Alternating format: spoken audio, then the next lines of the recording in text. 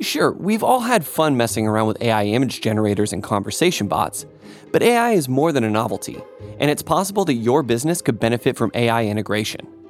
SAP Business AI can help your business innovate, whether it's supply chain, finance, human resources, sales and marketing, even a generative AI copilot. SAP Business AI can offer the solutions you've only dreamt of. Revolutionary technology, real-world results. That's SAP Business AI. Learn more at sap.com/AI.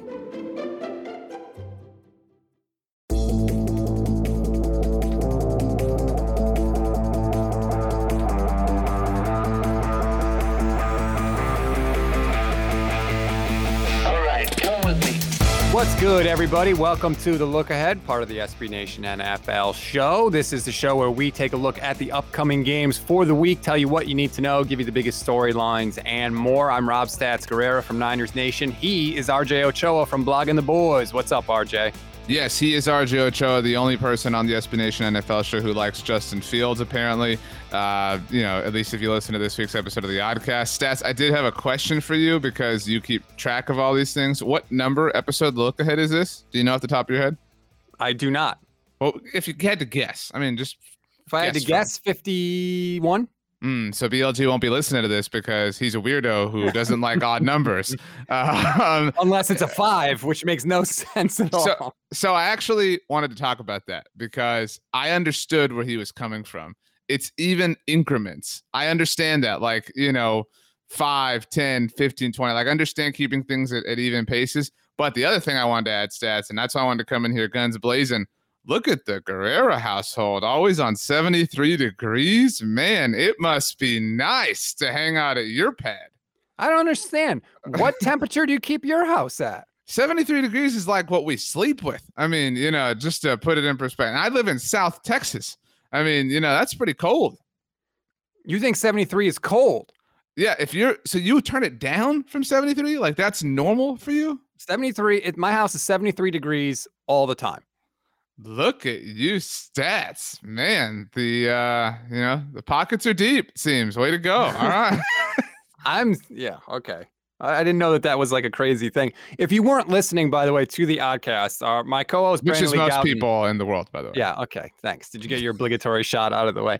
He said he cannot have the temperature setting on an odd number unless it's on like 75 or 65. If it's on the 5, that's who okay goes to 65? Wow. I have friends, RJ, that keep their house in the 50s. That's impossible. The only people who keep their place in the 50s are college kids in their dorm rooms because they're not paying for it. That's the only way. It's so cold at their house. I'm not making this up. You can see your breath sometimes. I go there. I have to layer up when I go. What a exaggerator. I'm not making this up. It's frightening, really. It's, I have to wear a jacket every time I go and I just keep it on the whole time. All right. I think that we need to have a little bit of an intervention, RJ. Because I'm worried about you. And we're friends. I care about you. But every time that I see Dak Prescott news come across my screen, I slack you. And I say, hey, man, this isn't looking good. And every single time you respond back, I'm not worried. I'm not worried. I'm not worried. Now we find out Dak's not going to play in the preseason game this week. In fact, he's probably not going to get out on the field again in a game until week 1 of the regular season against the defending champions. How are you not worried? So let me be clear in saying I understand the trepidation around how the Cowboys are moving the goalposts. Because at first it was he's just going to miss a couple of days. At first it was, we're going to hold him out through the scrimmage against the Rams, right? I understand that. But I don't know if this is a shocker to you or not. I've talked about this subject a lot, both at Blogging the Boys and various other places. And the thing I keep thinking about the most, Stats, is Dak Prescott's press conference after he got his extension with the Cowboys. And he talked about, I believe I've told you this before, he talked about how he realizes how important he is, how important specifically his health is to the state of the Cowboys. Because obviously without him last season, they were, I don't know. They were the equivalent of the Green Bay Packers do throwback uniforms. And so, you know, he realizes that. And I'm truly fascinated to see how that kind of rears its head.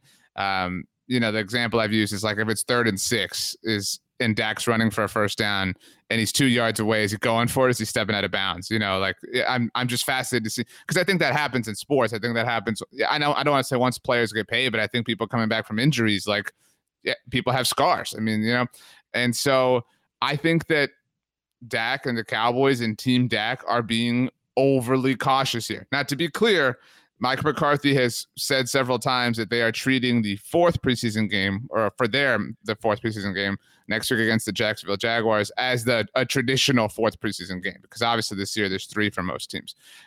So Dak was never going to play in that. If this had never happened, the only game that Dak would have conceivably played in would have been this week against the Houston Texans. And so they're holding him out of that. And I understand, it perking eyebrows, but I really think that, this is a team that was really scarred last year, and a team that, didn't do anything to address the QB2 position.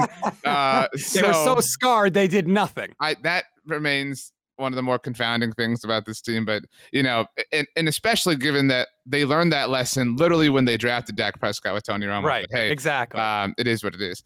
But so, RJ, I watch Hard Knocks, and I see Dak see Dak on the sideline. He doesn't look like a guy whose team's holding him out. He looks like a guy that's dying to get back out on the field, and the Cowboys keep telling him no, and he keeps looking mad about it.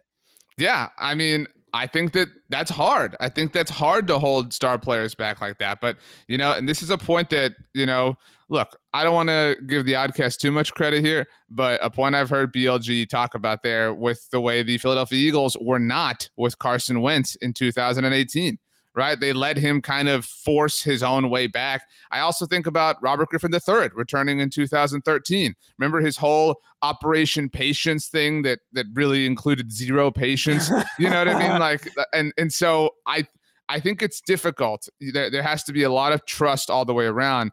And I do think that Dak realizes what's good for him. I don't know that I think Dak is playing up to the Hard Knocks cameras like, let me in, but I mean, he knows he's not going in certain moments like that. And I think I think it's venting. I think it's part of the process. But I'm not panicked, but I do agree that the moving of the goalposts is interesting, although I will say we do see NFL teams do this too. I could totally see the moment Dak's muscle strain happened many weeks ago at this point, them immediately understanding and establishing, you know what, he's not going to play in the preseason at all. But if you say that 3 weeks ago, then there's panic. You know what I'm saying? Like, you have to kind of spoon feed this. I don't think so. I disagree. I think if they said he's got a shoulder strain, we're not playing him in the preseason. He was only going to play in 1 preseason game anyway. We want to be extra careful, so we're just going to hold him out. Then they don't have to constantly update it every week, and we're not getting new reports about this. Like the way they've handled this is terrible. But he's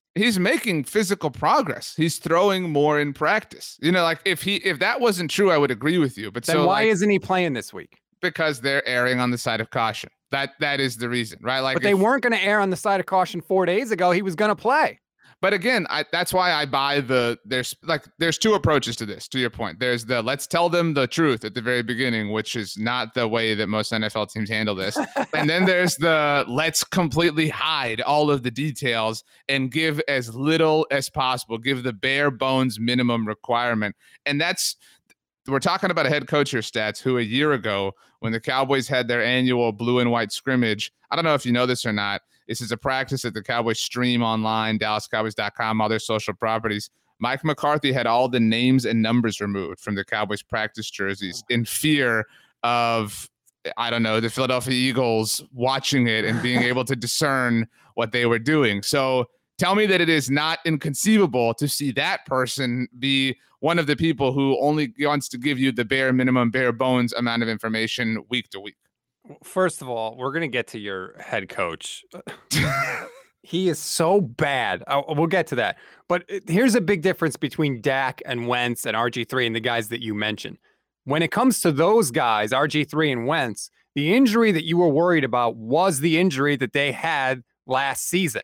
Right. This is a different injury with Dak. We're not talking about his ankle. We're talking about a shoulder strain, which, by the way, now they're going to the Texas Rangers for advice on because and the New York Yankees. Like that is such a bad sign to me. I almost thought, like, is this a Tommy John type injury? Because why else would you go to a baseball team? But that's more an elbow rather than a shoulder, so I wouldn't say that. But like, this is bad to me. This stinks to high heaven, and I think that I wouldn't be stunned if Dak didn't play week 1. I think this could be potentially a major injury, and the fact that the Cowboys have so completely mismanaged the reporting of this whole thing just goes back to how bad their leadership is. And yeah, I'm talking about the cream puff you have as a head coach of Mike McCarthy. I will say, to play devil's advocate to my own point, at this time last year, the Cowboys were saying and insisting that Lyle Collins, totally fine. Lyle Collins, everything's great. No worries. No reason to panic. Lyle Collins would go on to not play a single snap during all of the season. So, I mean, but like, that's kind of like, we can find something to justify every take on this, right? Like, there's enough data and history with the Cowboys and the NFL in general to justify whatever. My true read on this, and I mostly it's out of a trust for Dak Prescott. I mean, I know people have thoughts on Mike McCarthy. That's fine. But Dak has earned the benefit of the doubt in my mind. I don't doubt Dak. Like, whatever misleadingness we think exists within NFL head coaches, I don't buy that exists with Dak Prescott. That's just never who he's been. By the way, I do want to say everyone should go read the SI feature, the cover story feature on Dak Prescott, which is more about his mental health and his brother's suicide and how he overcame that, and obviously the contract negotiations. It's a really incredible glimpse into who Dak is and his mental strength and, kind of his approach to life now, which is really admirable. And that's why, like, I don't doubt that dude, and call me a homer. Mean? But what do you mean you don't doubt him? Like, this isn't a knock on Dak. If he's hurt, he's hurt. If he wasn't throwing at all, if he wasn't throwing, but all the verbiage was the same, I would be panicked with you. You know what I'm saying? But like, so I that's why I buy my own theory. You know what I'm saying? Like, not to be like, I'm super smart, I came up with this great theory, but I buy that the Cowboys are, look, I mean, I say this a lot, but the moment Dak went hurt, do you know what went through my mind in October of last year? What went through my mind was, oh my gosh, Halloween, Thanksgiving, Christmas, New Year's, Valentine's Day, St. Patrick's Day, the Masters. There were 2 Masters, NBA playoffs, Stanley Cup playoffs, the entire, MLB regular season almost. Like, we have to go and live through all of those things just to get back to the beginning. That was the very first thing that went through my mind once, like, the reality of the situation set in. And so that is if I was a decision maker involved here, I would say in absolutely no universe are we compromising that again, because we went through that. We were 6-10. It was awful. It was terrible. And we were so dumb that we didn't go and find an established QB2 to back us up in case we experience this even in a minute sense ever again. And so I totally understand, like, being scared, right? Like, and I get that. And so I don't think they're going to come out and be like, we're terrified that we're going to miss Dak for any point in the regular season. So the ultimate, this is Dak Prescott. I know you talked about on the Oddcast, anytime you hear like soft tissue injuries or skill players that don't get time in the preseason, you get a little bit worried and shaky. We both agree that Dak is not somebody who needs the preseason work. So if you want to put him on ice until then, I'm fine with that. There are different approaches to it. This one might ensue more panic than, say, the Chargers and Brandon Staley at the outset of things, saying none of our dudes are playing in the preseason. And maybe you think that approach would have been smoother, and maybe that's fair. But ultimately, I think that they are exercising the same level of caution, just perhaps in a bit of a messier manner. Let's get to the leadership that you mentioned, because I'm watching Hard Knocks, which, by the way, Hard Knocks now sucks. You don't get any behind the scenes anything. It is propaganda for whatever team is going to be on. Except here's the problem, RJ. There's nothing good about your head coach. They show him in the meetings talking to the team. It's like a high school coach. He is so cliche and horrible. It's like he's doing an impression of what he thinks a coach should say. Like, it is so pathetic. You see the reaction shots from the team, the way they look at him when he talks. He's not firing anybody up. And think about this. those are the best ones, right? They're not showing you the ones where the players look totally bored and disinterested. This is the best that they got here. And I look at this and I'm like, what is this guy doing? How did he bamboozle Jerry Jones into giving him this job? You think you're winning with that guy? That guy is the guy that's going to bring the Super Bowl trophy back to Dallas? No way. Yes, you just say you're right. Stats. No, I mean, just say it. Look, I realize that Mike McCarthy doesn't inspire the same levels of heroism that Sean McVay does, for example, or the steely-chinned Kyle Shanahan does. But I mean, I know you're like half joking. At least I hope you're half joking. If we're using Hard Knocks as a actual point of analysis here, I have said this for a long time. I know that I've said that several times during this episode. So this is just like the RJ confirm my priors episode. But like, if you can get 53 dudes to believe anything, it's true, right? Like if you can get 53 guys to believe the sky is orange, then the sky is orange, right? Like that's all that matters in the world of the NFL. And so I think in his own way, Mike McCarthy is relatable, or his message is relatable to the team. And I harken back to last season, the watermelon smashing. Like that sounds weird and cheesy and lame and funny, but it's something the Cowboys players like. The mojo moment in episode 1 of Hard Knocks is a thing that they really like. So pathetic and sad. It's a mojo moment. These are grown men. What are you doing? But so what? If 53 dudes like, or in this case, 90 dudes like mojo moments, that's all that matters. I mean, Do you think they would show it if they didn't? I think we're grasping for straws here. I'm not like, arguing that Mike McCarthy is one of the best head coaches in the NFL, but I think that a certain quarterback who you particularly don't like has done an impressive job of painting him out to be this oaf. And so now people look to confirm those priors, and anything he does that is of that, kind of tree, people say, yeah, this is the same guy, the same silly behavior, the same whatever. He's an old school dude from PA. I mean, that's how he's proud of that. Like, that's how he rocks. And so I'm hopeful for Mike McCarthy. I think this really is like, and again, I've said this before, but and you can argue however fair, whatever this is or isn't, but the guy spent an entire year planning his return to the NFL. He did. Like that's so what?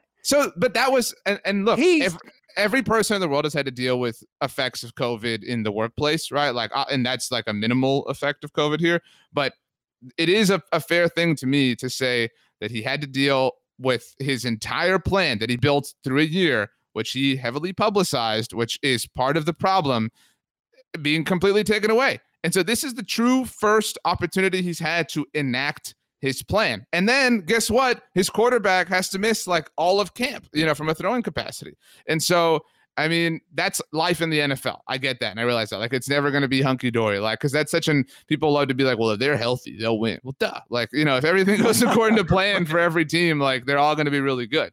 But this is a true opportunity for a litmus test for Mike McCarthy is my point. This particular season. I think if this was any other team, you would be looking at it exactly like I do. I think you got the cowboy colored glasses on, and you talk about Aaron Rodgers painting McCarthy as an oaf, and I agree he kind of did. But here's the thing.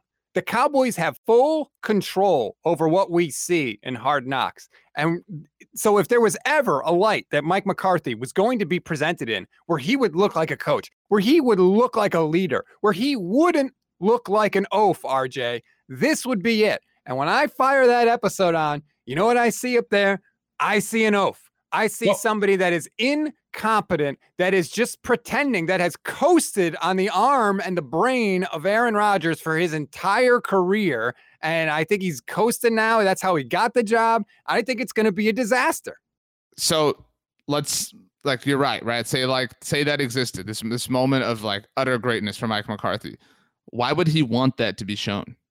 Right? Like, why? No, like, why? Like, I mean, is it not possible that Mike McCarthy doesn't care, that maybe Mike McCarthy wants this? I mean, now I'm a little conspiracy theorist. Are you serious? No, he's hiding the best element. He doesn't want people to know that he's actually a good coach. The team actually is inspired by him and likes him.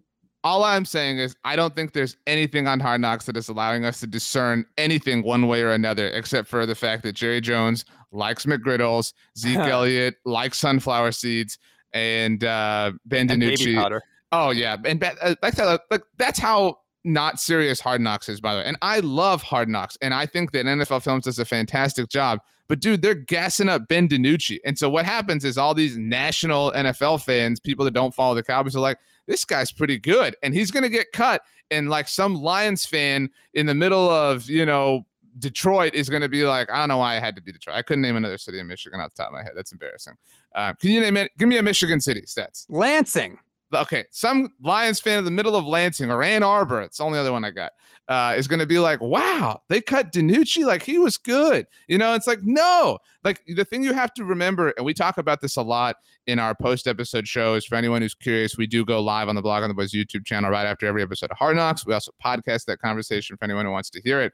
It is a show. It is a show so much that the football is a secondary, if not even like a third thing on the priority list. As an example, the scrimmage they showed between between the Cowboys and the Rams, Connor Williams kicked Aaron Donald's ass on one play, and they didn't even show it. You know what I mean? Because that doesn't lend itself to the show. That doesn't build up the superhero that is Aaron Donald in most football fans' minds. We were really looking forward to that as Cowboys fans, but we didn't get it. So, I mean, they are building a show. That is important to remember. I disagree. I think there are things you can take away from Hard Knocks.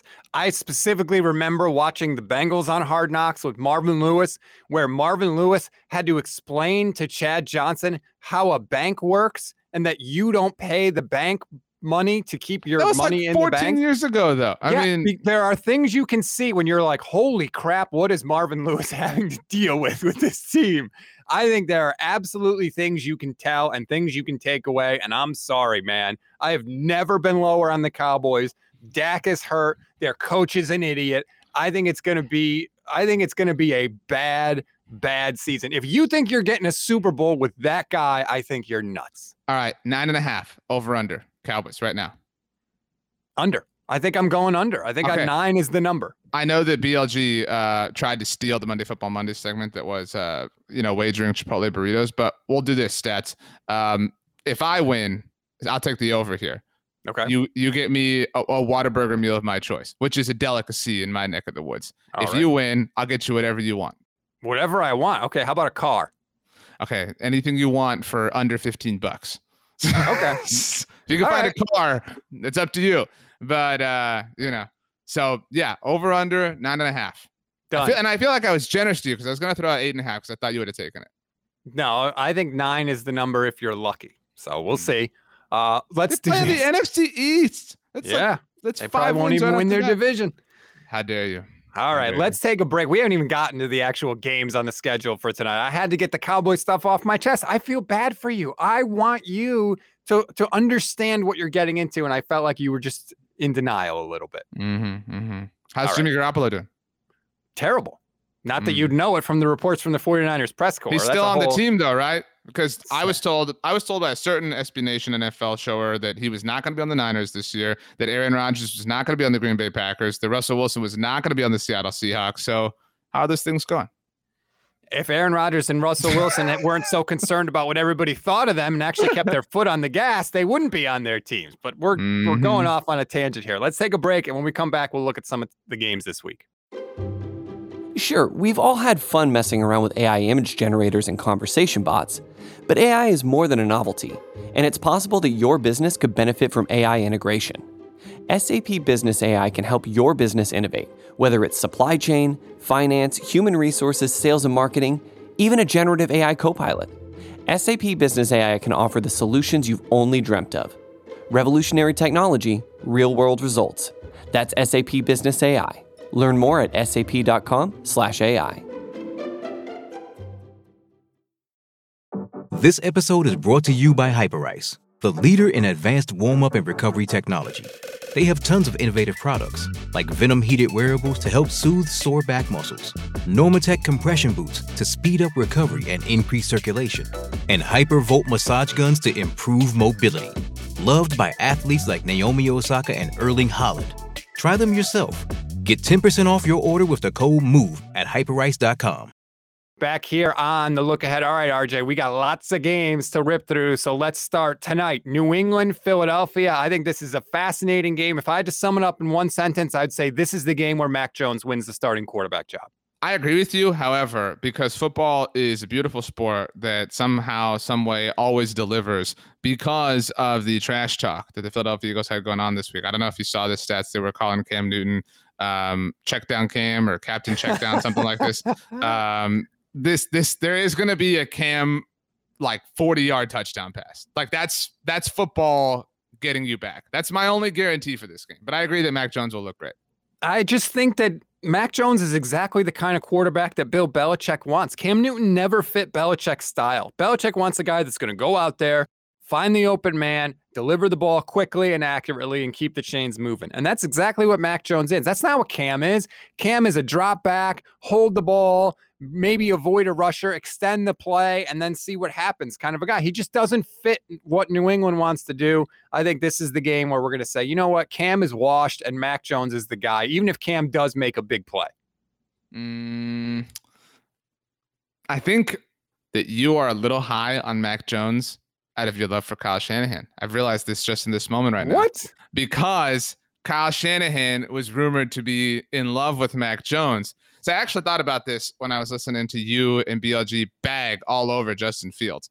We didn't bag all over Justin Fields. You guys hate Lamar Jackson. You hate Justin Fields. I am Team Lamar, Team Fields. You dudes just enjoy being wrong. But you know why BLG doesn't like Justin Fields stats? You know why? Because the Eagles passed on him. So BLG needs Justin Fields to not be great to justify the Eagles passing on him, no matter how great Devontae Smith. Because I think you would agree, even though Patrick Surtain looks amazing, PFF's #1 graded rookie last week, he could be the most amazing cornerback in the history of the NFL. If he's not a franchise quarterback, it is still a failure. Right. Yep. And so you are cut from a similar cloth here because Kyle Shanahan was so in love reportedly with Mac Jones. He was never so in love with Mac Jones. You need Mac Jones to be great so that you could be like, see, Kyle Shanahan has the eye. He has the yoho. He understands which quarterbacks are elite, and that's why Trey Lance is going to be an amazing quarterback. I've done it. I've cracked the code. Wow. Oh, okay. I don't even like the dots that you connected there. You lost me. I don't have to care about Mac Jones anymore because he's not on my team. But anyway, I still think Mac is going to be better than Cam. Cam threw 8 touchdown passes last year, RJ. If you double his touchdowns, he still only throws less than one a game now that they play 17 games. Like that's just not good enough. I think Mac's going to win the job. On the other side, where are you on Jalen Hurts? Do you think he could potentially be the guy? Have you seen enough to say it's just not there? Where do you stand? I said this on the NFC East mixtape, but you can listen to on both the Blog and the Boys and Bleeding Green Nation podcast feeds. The most revolutionary podcast. Can you just answer a question without promoting something, please? That's not my job. Anyway, I tweeted this last week during the game that Jalen Hurts is the biggest X factor in the NFC East. And I got dragged in my mentions by all these Cowboys fans like, what about CeeDee Lamb? Duh, CeeDee Lamb is awesome. But the point is the biggest swing player in the NFC East is Jalen Hurts. And I think he looked serviceable last week. And so I'm not as down on Jalen as most people are. I know there's not like a reason to really believe other than his like leadership qualities, but he does remind me of the early days of Dak Prescott, where he just had this intangible quality that you gravitated towards. And so I could see that. And so I'm anxious to see that play itself out. I need more data to have a real like hard take about it, but I'm intrigued at the very least. And so I'm excited to see him yet again. I'd like to see Devontae Smith too. Like, I don't know if he's going to play yet. It's Thursday morning as we record this, but I hope he does. I love to see like young skill players out there. So hopefully he gets in there and has a nice game. I like to see the Eagles have a nice wide receiver for once. I know you don't care because it's NFC East, but yeah, I really could not care less about that. Exactly. All right. Kansas City, Arizona. Who cares? The Chiefs are good. The Cardinals aren't. Cincinnati and Washington. Joe Burrow is not going to play for Cincinnati. I have not been seeing good reports about Jamar Chase. He had a nice bubble screen last week against Tampa. That was it. That was it. Like that was the peak of it. It has seemed like he's coming along slower than some would like. And Jalen Waddle had the great punt return moment last week. I mean, it does feel like, at least when he's practiced, Devontae Smith has maybe garnered the most hype of the top receivers from the class. Elijah Moore obviously gotten a lot of pub, throughout camp as well. But yeah, I mean, I think if you're playing the like, what do we need to see game, I don't know that we need to see Jamar Chase play well, but like this is a team that passed on Penei Sewell for Jamar Chase. So like kind of like we talked about Surtain and Fields, like Sewell is an extension of Joe Burrow at this point in time. And I know that the Bengals kind of seemingly at least placated to Burrow by drafting Jamar Chase, his collegiate buddy. And so, I mean, I don't know. This is an experiment. We won't have enough data on this for like 3 years to fully, be able to kill the Bengals or praise them for their decision. But right now, it's not looking good. I'll say that. When you draft a receiver that high, you want a guy that's going to come in and light it up right away. You're not looking for a guy that needs a couple years to develop because of the guys, like you said, that you're passing on. There's an opportunity cost there. And I hope he turns out well. But right now, I'm a little worried about Cincinnati. Buffalo and Chicago, we don't know about Justin Fields. He was held out of practice on Wednesday. They said there's still a chance that he could play. I really hope he does because, like, watching him and all these rookie quarterbacks has gives been you an opportunity to hate all over him, right? Yeah. I don't see this is like you're painting me with this brush here. All we said about Justin Fields on Tuesday was that he did some good things, but he also did some not so good things. Of course, it wasn't all good. And by the way, his long touchdown pass, the dude was wide open. If he can't hit that, they got some real problems. So I really want to see him again, especially him running. He is so fast as a runner. It was stunning to me. I saw Doug Farrar had a breakdown on this past week that his most impressive throw throughout the game, where I forget exactly what the title of the article was, but it's like the throw worth being excited about wasn't that one. Like everybody looks at that like, holy crap, he threw a 30-yard touchdown. Yeah, like that, stats could have thrown that. Yes. But I mean, the most impressive throw was, I believe, near the end of the second quarter. He's scrambling to his right and throws kind of across his body and delivers the start. And like that's the Justin Fields like playmaker we want to see. And so I'm intrigued. Again, I'm a believer, unlike the Oddcast. I love Justin Fields. You buried the lead, though, on this stats. This is the Mitchell Trubisky revenge game. He's back in Chicago. Oh, God. How about Andy Dalton, speaking of burying the league? Justin Fields is going to have a good career, but this is my time now. What? So I don't want to get accused of, like, caping for people who were associated with the 2020 Cowboys that were part of the disappointment. Obviously, Mike McCarthy earlier, now Andy Dalton. I really felt like the outrage from this was unfair to Andy Dalton. And I'm surprised that I have this take because the aggregated line was the one you said. But watching the context of it, like I understood where he was coming from. He was saying like, Justin's going to be amazing. Like he's awesome. I'm here right now. This is my time. Like it wasn't this is my time. It was like, this is my time. Like I'm here right now. I understand where he's coming from. And I think that mentality, however foolish it might seem when you do aggregate that line, is fair for Andy Dalton to have. I mean, he was signed by the Bears under the impression that he is the starting quarterback, however unlikely that seems to be for the duration of the entire season. Like, can you fault the guy for believing it? Like, I think to operate at an elite level, which Andy Dalton has done in brief moments. 2015 Andy Dalton before the thumb injury was really, really, really good. And so that whole roster is really good. And so, I mean, I think to play it at a high level, a high enough level at least to make it to the NFL, I think you have to think that way sometimes. And so I get where Andy Dalton's coming from. It's unfortunate though and that's another one. That's another like confirm my priors. People are looking for reasons to bag on Andy Dalton, especially in the aftermath of Justin Fields lighting it up, much to the Oddcast's chagrin. And so people are like, it becomes its own meme, and that's unfortunate for Andy. I don't need a reason to bag on Andy Dalton. He stinks and everybody knows it. He's giving me a reason when he says dumb things like that. Andy, it stopped being your time the second the Bears traded up to take Justin Fields. Your time was over. You had 9 years as a starter in Cincinnati. But what should he say then? Your time is over. What should he have said? What's the politically correct thing for him to say there then? He was good up until he said that line. His point, I agree with you. Like his mentality was like, look, they say I'm the starter. I have to focus on that. That's where my concern needs to be. I don't need to worry about Justin Fields. But to say that specific line was just ridiculous by Andy Dalton. He's not going to be the starter, by the way, because Justin Fields, if he plays, is going to light it up again. And guess what? The Bears are going to say Justin Fields is the guy, and Andy's going to be QB2. Let's move on. Sorry, Stats. One last thing on this. I know that people are saying like Andy needs to play into week 2 so he can have his revenge game against the Bengals. Andy started for the Cowboys last year in Cincinnati and won. So like he's already gotten revenge. Yeah, like I hate this like thing that like he needs his revenge game. He already got it. So that's my last thing on this. Yeah, that's totally fair. You only get one, right? That's when someone disses you and you have to come back. The next thing that you say is the comeback. He already had his. Jets and Packers. This is interesting to me, RJ, because I feel like of all the first round quarterbacks, Zach Wilson's performance, I feel like has not even really been talked about. He's kind of been like glossed over. It was all Fields, Lance, and Mac Jones. And I thought he looked solid, especially for a Jets quarterback. Solid has been something that they haven't really seen a lot of recently. So I'm really interested to see Wilson again this week. This was mentioned on Monday Football Monday. We talked, and you did too on the Oddcast, about how Justin Fields had the longest time to throw among first-round rookie quarterbacks this past week 1 of the preseason.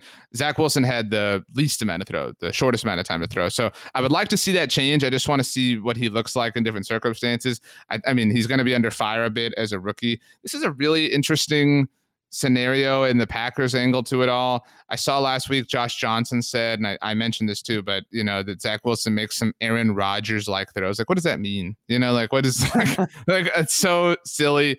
I do think that this will be labeled as kind of like a passing of the torch moment or whatever you want to call it. But I don't know. Like I'm having a hard time getting juiced up for this. I mean, I'm really, really, really more than anything. We talked about this last week and we kind of manifested this. I want to see Jordan Love ball out again. That like feed that meme. That's what I want. Yeah, like we like chaos, and that would only cause more chaos. He was a little banged up, so he may not play also. But we'll find out again as we record this. He has not been ruled out. So yeah, I love the Jordan Love thing. Play really great. Give the Packers every incentive to move on from Aaron Rodgers is essentially what I'm hoping for as I root for a team that plays in the NFC. Atlanta and Miami. I know that like everyone thinks that Kyle Pitts is going to be awesome. I'm not on that train. I'm not saying he won't be. All I'm saying is let's see him actually do it before we anoint him as like the third best tight end in the league, which I feel like some people already want to do. So let me see something Kyle Pitts. And then for Miami, it's still all about Tua. I'm still in a holding pattern with him. And eventually, RJ, that's not good enough. Like I can be in a holding pattern on a guy, but if he never shows me anything to get me out of that holding pattern, then it's not a holding pattern anymore. It's just who he is. Well, I think if you're stuck in a holding pattern, you're like imprisoned. Like that's what that is. Yeah, Pete did a great job of characterizing Tua's performance last week. Like that was a confirm my priors game, regardless of what your priors were. Like if you were high on Tua, if you were low on him, there was a little bit of everything. And so this is one of the weirder situations. And I think Miami in general is this weird team. I think they've kind of skated by, because last season, as they were really kind of riding up, it was like, oh, the process, like it all worked, all the draft stock, everything they compiled, it's all here, it's finally, and then like they did fizzle out and they didn't make the playoffs. Yes, they had the great moment at the end of the season, Ryan Fitzpatrick's like face mask pull, touchdown in Vegas, whatever, blah, blah. But like, how are we not, I don't know how this has happened. Like, I don't know. I've always thought that like, because the logo is such a soft animal, that there is this like, this apprehension towards like, demanding or like accountability from the Dolphins. I don't know if that makes sense, but if this was any other team that has had the ride that Miami has over the last couple of years, like if this was the Browns, like when the Browns got to a certain point, it was like, okay, we need proof of concept. You know what I mean? And they did it, like much to their credit. And so like, we're deep into this thing with Miami. And so like, how is there not this, like, I don't want to say playoffs or bust mentality, but how is there not this, you have to show us something in 2021 because you've done a lot of work and now is the time for it to really pay off. When you're doing a rebuild, eventually like construction has to be over and you're supposed to be left with something. So let's see where Miami is. I agree with you. Like you don't get that forever. You get a couple of years to build it up and then eventually you got to have something to show for it. They don't right now. We'll see if that changes. Baltimore, Carolina, we think Sam Darnold is going to make his preseason debut. I can't wait to see it, RJ, because I think Sam Darnold stinks. I don't know why people think he's good, and I just want him to go out there and prove me right. That's a rebuild that is soon to be in hot water too, potentially with Matt Rule. Like, all the buzz from year one is faded. Now it's like, what do you got? As somebody who's going to be drafting Christian McCaffrey, the #1 overall pick in my fantasy league of record, I'm very concerned about this. So I really want to see an offense that makes me feel better. I can't believe you buried the lead again, Stats. The Baltimore Ravens going for their 19th straight victory in the preseason. This would tie them with Vince Lombardi's Packers, who I guess were the teams that wore those ugly throwback uniforms that the Packers want to wear this year. But Hater. that is a weirdly impressive thing. Like when you think about all the, the backups that play in multiple preseasons, year over year. Great. Congratulations, preseason champion Baltimore Ravens. Still bitter over Super Bowl 47. Yeah. Detroit and Pittsburgh. There's nothing in this game worth watching. Am I wrong? No, you're not. I mean, there you go. Yeah. It's about time you started coming over to my side. Tennessee and Tampa Bay, same thing. Like, I know what I'm going to get from Tennessee. I know what I'm going to get from Tampa Bay. Nobody get hurt. I don't need to watch it. Like, just get through it and let's move on. I should say, since you didn't, again, I'm here to, save your ass, Stats, that Tom Brady said this week that Ryan Tannehill was not the quarterback that he was talking about on the shop when he said, you chose this. I don't want to make you work and bleep it out, but you chose this dude over me. So it was not Ryan Tannehill. He likes Ryan Tannehill, who went to the greatest school in the world, Texas A&M University. I doubt Tom Brady's ever going to tell us who it is anyway. So that wasn't exactly news to me. Houston and Dallas. I feel like we've spent a lot of time on the Cowboys. The Texans are an absolute dumpster fire. Going to be the worst team in the league. Dak is not going to play. Anything else worth mentioning? The Cowboys linebackers have forced a turnover in each of their first 2 preseason games. And granted, the first one against Pittsburgh in the Hall of Fame game was kind of just a bad snap or a bad exchange between the Steelers, but still, I mean, it counts. Last week, Keanu Neal stripped a player on the Cardinals after Micah Parsons held him up. So, it'll be nice to see it. I want to see a real turnover. I want to see an interception. I want to see a Cowboy defender break on the ball. I think a lot of Cowboy fans want to see that out of their defense. Indianapolis and Minnesota. I'm interested in this one, RJ, because I have a sneaking suspicion that they won't admit it, but I think deep down in places they don't talk about at parties, they'd like for Kellen Mond to be the quarterback there. I think they've seen Kirk Cousins. They know what Kirk Cousins is. They know he's not terrible, but they know he's not the guy. He's not enough. What was the expression you usused? Deep down, or they won't admit it at parties? Is that what? Deep down in places they don't talk about at parties. When I envision you, you and your social life, Stats, I envision you at a party like, the one Michael Scott and Jan go to where they like announced as a couple. Like, yeah. Oh, no, not the dinner party. I'm talking about it's early on. I think that's like season 3, maybe. Okay. And Jim is there with Karen. And right before Michael has the framed contract of Jan and everything, like it's David Wallace's house. And then Jim goes and I envision you there. Like, to me, that house, David Wallace's house, looks like the Jumanji house. That's the kind of party I envision you at, like just in like a tweed or a cashmere sweater, you know what I mean? With a tie underneath, like looking sharp, a nice glass. I can hear your ice, clinkling around while you're moving around and, bumping fists and shaking hands and kissing babies and whatnot. Anyway, I think they will admit it at parties, but I think it's like 11:30 at night. You know what I'm saying? Like there's been a lot of ice clinking around, by the time that Minnesota's willing to admit this. And I am firmly on record about this. The Minnesota Vikings have their bye in week 7. It's the same week as the Dallas Cowboys. And they play each other following that game on Sunday Night Football.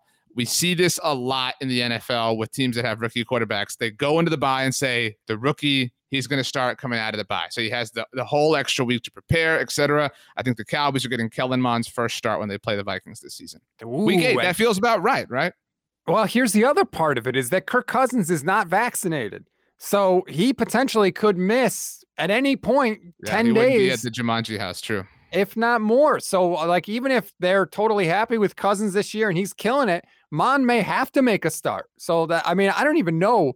Is Cousins the only starting quarterback that's not vaccinated in the league? Like, that is a huge deal. Maybe the Vikings don't want to talk about it or whatever, but your starting quarterback is not going to be vaccinated. To me, that's a massive competitive disadvantage.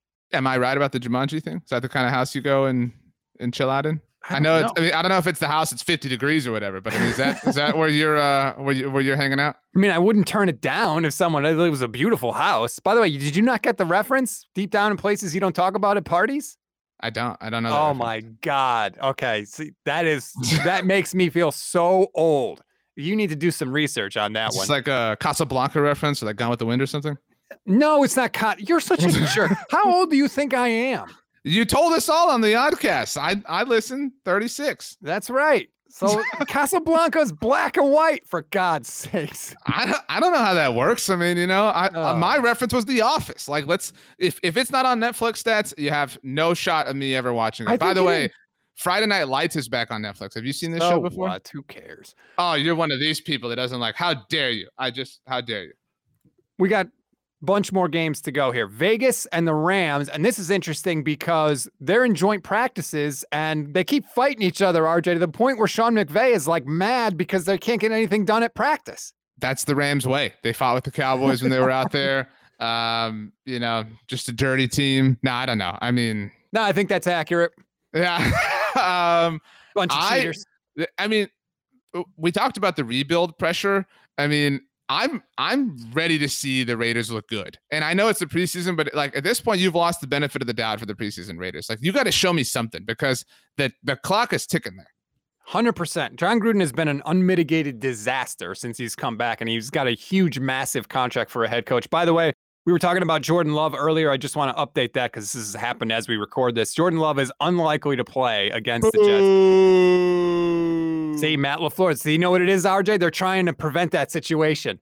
They don't want Love to look super good in the preseason because then it just throws another factor into this stew that they have to deal with Aaron Rodgers. So they're keeping him under wraps. Interesting how you're so willing and able to buy conspiracy theories when it comes to the Packers, but not the Cowboys. Huh? Interesting. Seems like you're harboring resentment for the 92 and 93 NFC Championship games. No big deal. No, I got over it in the 94 NFC Championship game. Damn, nice. Denver and Seattle. Drew Lock, I feel like, is on the cusp of winning that job. Vic Fangio said he's damn close. I think that was his quote here to making quarterback decision. To me, it's an easy decision. Why the hell would you ever have any confidence in Teddy Bridgewater? At least there's a chance Lock could develop into something. The Polaroid is fully developed with Teddy B. Yeah, I love Teddy Bridgewater. I know most people do, but Drew Lock looks more capable. I thought Drew Lock looked Derek Carr-ish last week against Minnesota. Fair. And that's fair. That sounds like an insult, but like he looked like like a standard, like a guy who can make it to become a starting quarterback in the NFL. Not necessarily one you believe in, but I thought he resembled that quality. I'm excited to see Denver again. I said this on Monday Football Monday. This has been the like mega plug episode for me apparently. But you can see with Denver how Aaron Rodgers would be interested. You can totally see that. And so I'm interested to see if that continues that rate. I feel like Denver's offense potentially could be very good. And if you told me Drew Lock developed into like the 12th to 15th best quarterback in the league, I wouldn't be stunned. I don't think that's out of the realm of possibility. If you told me that 2021 Drew Lock had a 2017 Case Keenum year, the Broncos could be really good. Like I could see that. Yeah, they're not going to be an easy, like they might not beat the Chiefs, but I could see them giving the Chiefs a run for their money for sure if Lock can be anything close to what we're talking about. The Sunday games, the Giants and the Browns. And, we were talking about the clock ticking on like rebuild projects. And I hear Dave Gettleman talk this week about how he's happy with what they got back in the Odell trade and that he doesn't regret taking Saquon Barkley second out. I mean, that is the dumbest comment of all time. Dave Gettleman still would take Saquon Barkley number 2 overall. When is the Giants rebuild going to yield anything? Like, when are we going to see it with the Giants? We're not. I mean, like, we're not. I don't. Now I'm not plugging anything except myself. I was the first to arrive here, Stats. I've been saying all offseason long, the only team in the NFC that I am 100% confident will be worse than the Giants are the Detroit Lions. And even then, like, the weirdness of, Dan Campbell could, luck into the Lions being better. The Giants are a disaster. And it's not because their team is bad. They're not stocked. They don't have talent. They do have talent. Daniel Jones, there are qualities about him as an NFL passer or an NFL athlete that I can see. Saquon Barkley, obviously an incredibly talented running back, arguably the most talented running back in the NFL when healthy, although that's a big question in and of itself. And they're being so like, that's a dude who they're being really vague with, Saquon Barkley, because, whatever. But Sterling Shepard, Kenny Golladay, even Evan Ingram, they added Kyle Rudolph, however much you believe in that. Like, there are pieces there. They have maybe the best secondary in the NFC. They added Adoree Jackson this year. Like, there are things I like, but that staff, that front office, that brain trust, I mean, it reminds me of the brain trust in Scrubs, where the janitor was like the leader of it. But like the janitor was this like random person who was like so unpredictable. Like, that's Dave Gettleman. Like, you know what I mean? Like, you never know what direction that dude's going in. And so I cannot believe in any plan that they could possibly have, especially when they were one of the most inefficient offenses in the NFL last year in the first year under their new offensive coordinator in Jason Garrett. This is an offensive league. It's a passing league. And so you have one of the most archaically minded people running this offense. It is going to run your team into the ground. Like Daniel Jones, the best thing Daniel Jones does is run. And what happened when he got into the open field? He tripped over his own feet when nobody was within 10 yards of him. That was all I needed to know about Daniel Jones. No, thank you. Hard pass. Next up, San Francisco and the Chargers. These teams are joint practicing this week as well, RJ. Obviously, this game is all about Trey Lance because basically nobody from the Chargers is even going to play. That's true. I'm excited to see Trey Lance yet again. Definitely one of the more interesting storylines to watch throughout the NFL this season. Can he do it? I don't know if you could say, can he do it again? I know that a lot of people were impressed. Some people weren't as like ridiculously impressed last week in his performance. I know he's not playing, but I did want to mention that I saw the Chargers YouTube channel had a 10-minute long mic'd up video with Justin Herbert. And that dude is so cool, man. Like, he is so easy to root for. And so I watched it. And they also had a video of him at his golf fundraiser charity tournament. And Dan Fouts showed up. Like, this dude is just awesome. Like, Justin Herbert, I didn't mean to make this not about Trey Lance because I know it's a sin in your eyes. But Justin Herbert is really, really, really, really, really good. I was so dead wrong on Justin Herbert. We had him on the show when I produced Pro Football Talk before the draft, and we asked him, like, who's a quarterback you really look up to? And without hesitation, he said, Joey Harrington. And when he said that, I was like, oh my God, like, that's your fastball? That's the guy you're going to? That makes sense when he's coming out of college. I mean, dude, I was like, this is trouble. I was like, this guy's not the guy. He doesn't seem very like, he doesn't seem like he has like a personality that would attract leadership. I was dead wrong. He's an absolute stud. He's incredible on the field. He is like what every team hopes their quarterback that they draft is going to be, to just come out there and blow up immediately. Yeah, what you're hoping Trey Lance will be. But like the sentence you just said, like, just like clip this next year, and then next year just go do like a Justin Fields and then like replace it over Justin Herbert's name. Again, I didn't hate all over Justin Fields. Just because I didn't offer him nothing but glowing praise doesn't mean that I hate him. Mm-hmm. Last up, Jacksonville, New Orleans.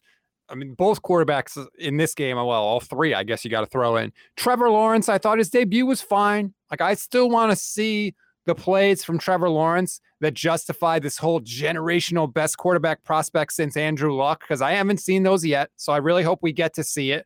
And on the other side, for the Saints, like, I almost think they have to start Jameis Winston at quarterback because they need Taysom Hill at wide receiver. That's a great point. New Orleans is, I don't know if it's quietly the biggest dumpster fire in the NFL. Yes. Like, there's a lot going on there. And I know that you're just like bathing in it and relishing in it.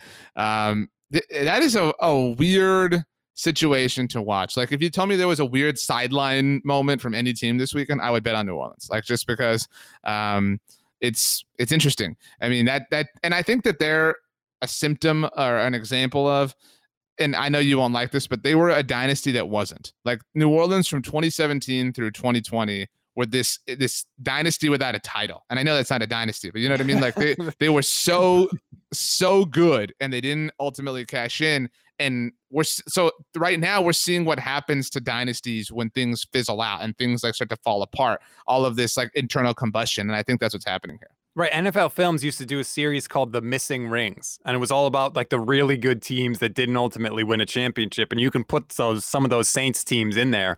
But I just think we're going to look back at the end of this year and the Saints are going to have like 6-7 wins. And I think we're going to look back and be like, how did more people not see this coming? Because I just think they check all the boxes to just be a bad team this year. Yet because they've been really good in the past, people don't want to say it or don't want to admit it. You were first, though, Stats. You were first. I mean, for God's sakes, the team would go 7-9 with Drew Brees at quarterback. Like, really?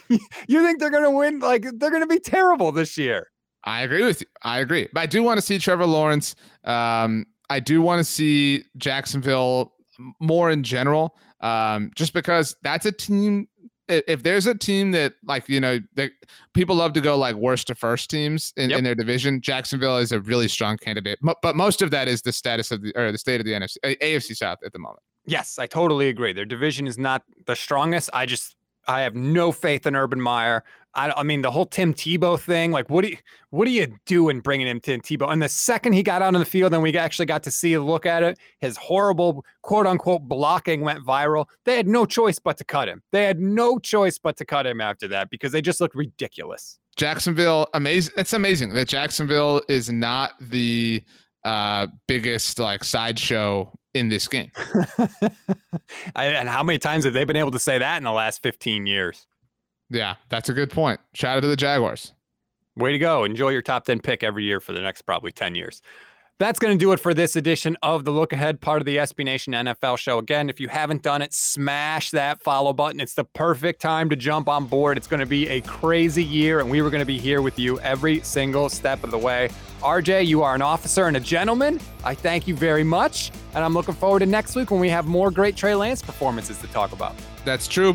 Can't wait to head on over to your house. A cool 73-degree environment with Scotch glasses and clinking ice. Amen, brother. All right, start the lead.